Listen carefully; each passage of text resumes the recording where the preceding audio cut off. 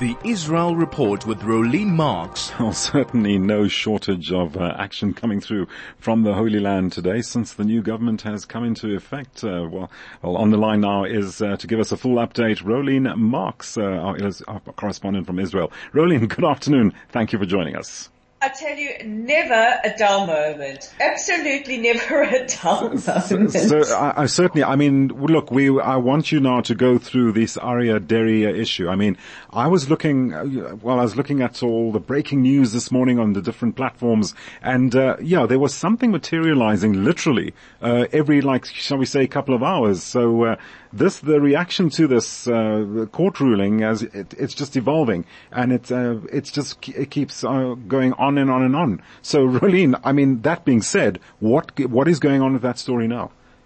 Well, this is the big issue at the moment. Everybody wants to know what is going to happen. How will the ruling yesterday, if you're not familiar with yesterday's ruling, the Supreme Court in a ruling of 10-1 voted that Aria Dairy cannot be a minister in the government because of previous criminal issues. He's been facing charges, and he was indicted on fraud charges, and somebody like that should not have a presence in our government. Now, his camp are claiming that it is a political decision. It's not a political decision. It's a legal decision. Mm-hmm. Sorry, just a second. That's fine. That's fine. All the best. Don't worry, you're not the only one. I've fallen prey to that kind of situation. Yeah, I've had to have some water before.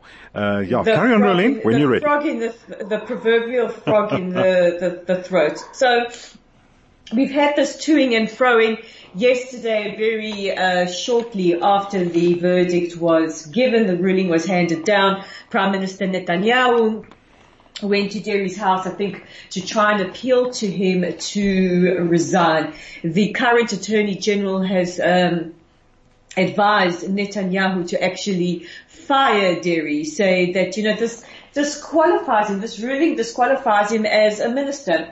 Now, of course, there's the inevitable response from his factions in the government. We have the far right saying that he should defy the ruling and carry on regardless. We have the opposition saying that if he does not resign, he places Israel into a very difficult constitutional crisis. I mean, even though we don't have a formal constitution like South Africa does, it still creates a massive crisis.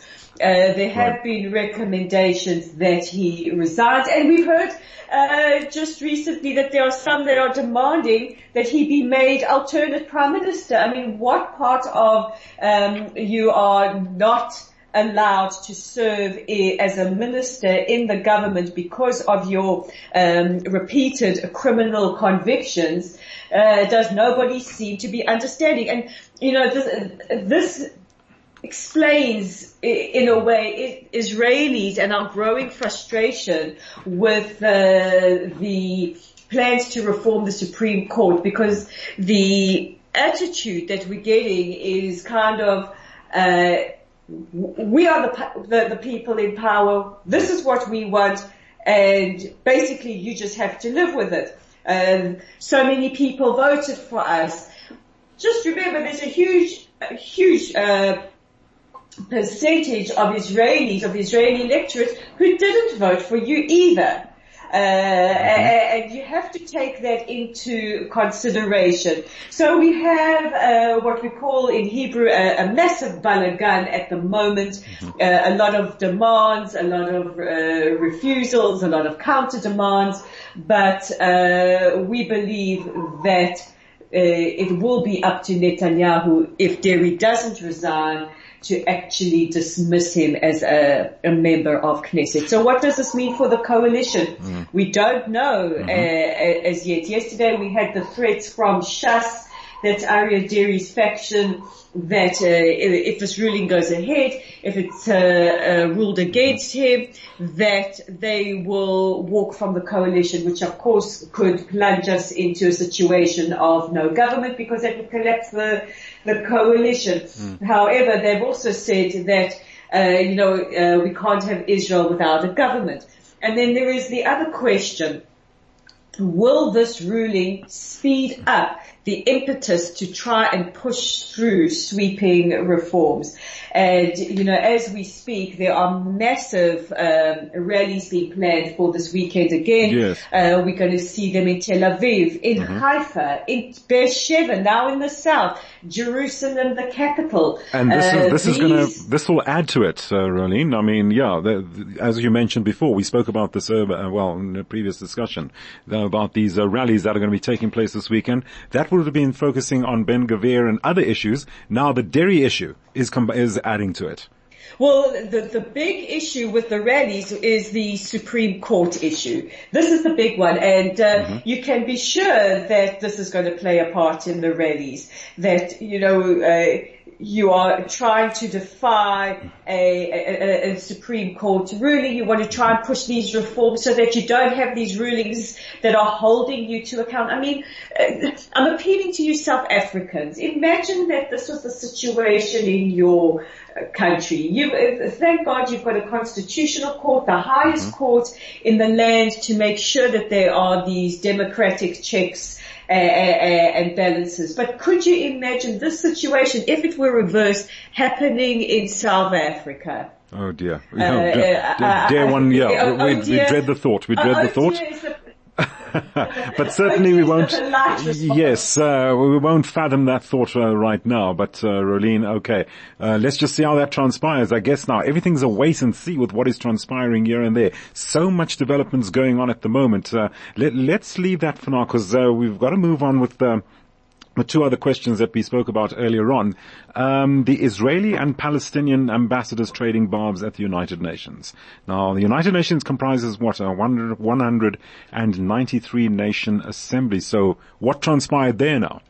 So this is a meeting of the Security Council. This is a routine meeting. Of course, there's always a routine meeting when it comes to issues in the Middle East, and in particular, the situation between Israel and the Palestinians. And in the meeting yesterday, Tor Vennesland, who is the envoy to the Middle East, said that, tensions are simmering, and if they are not sorted out soon, that we will have a serious escalation. Now, he says that this is largely attributed to sanctions, that this is creating a very, very difficult situation. And of course, our ambassador to the United Nations, Gilad Erdan, used the opportunity to decry the recent resolution that was passed. We've been speaking about it quite a lot, which will allow the International Court of Justice to weigh in on issues like occupation, annexation, settlements. Now that is the terminology that is being used in the resolution, and not necessarily anybody else's terminology. So before I get deluges of hate mail, right. Just understand that is the current lexicon that is used in this particular resolution. So we've had a huge trading of insults. The Israeli envoy accused the Palestinians of a jihad war, of multilateral terror, and that terror comes in many forms, and it's a means by which to scare people. And he said, that you're weaponizing bodies like this, like the United Nations, like international institutions, like the International Criminal Court, to wage a war against Israel. And the Palestinian ambassador also rebutted with his own fair share of jabs. Be very interesting to see who took whose side here. I mean, okay, that's for another discussion, I guess. But maybe it'll be interesting to analyze this another time. But looking at our final question of the day, New York Times columnist Thomas Friedman, he's now urging U.S. President Joe Biden to quote him, to wade in to Israel's simmering internal crisis over the future of the judicial system and to save Israel from its current leadership. Now, why would he be weighing in on Israel's leadership current status at this point in time? What would be prompting him? This is very, very dangerous. Yes. Now, I've read the article. I've actually got it open in front of me. This is Pulitzer Prize winning Thomas Friedman, who has used his platform in the New York Times, certainly no friend of Israel, to excoriate the state of Israel. Now he's spoken about the Supreme Court. We all know the discussions around that. They're very, very legitimate discussions. I've actually got an op-ed in today's South African Jewish Report giving the perspective on that. But he has appealed to President Biden to weigh in, saying that he's probably the only person that can appeal to Netanyahu, saying that it could be an issue of national security threat to the United States. He hasn't really exactly clarified how much of a national security threat he thinks it is. But he tries to justify it by saying that in 2015, when then Prime Minister Netanyahu,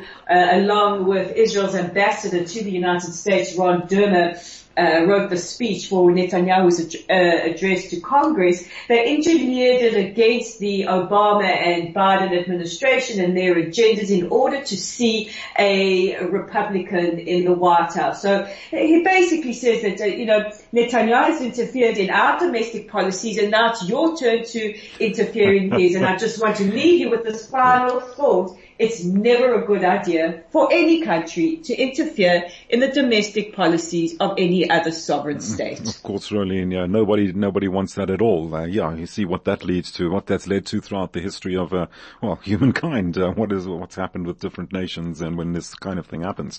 Rolene, thanks so much for joining us this afternoon. Enjoy your day. And, I've just realized now we'll only be chatting to you again next week. So take care and, have a blessed evening and weekend for that matter. Rolene Marks, our correspondent from Israel, bringing us the latest on what's happening in that part of the world.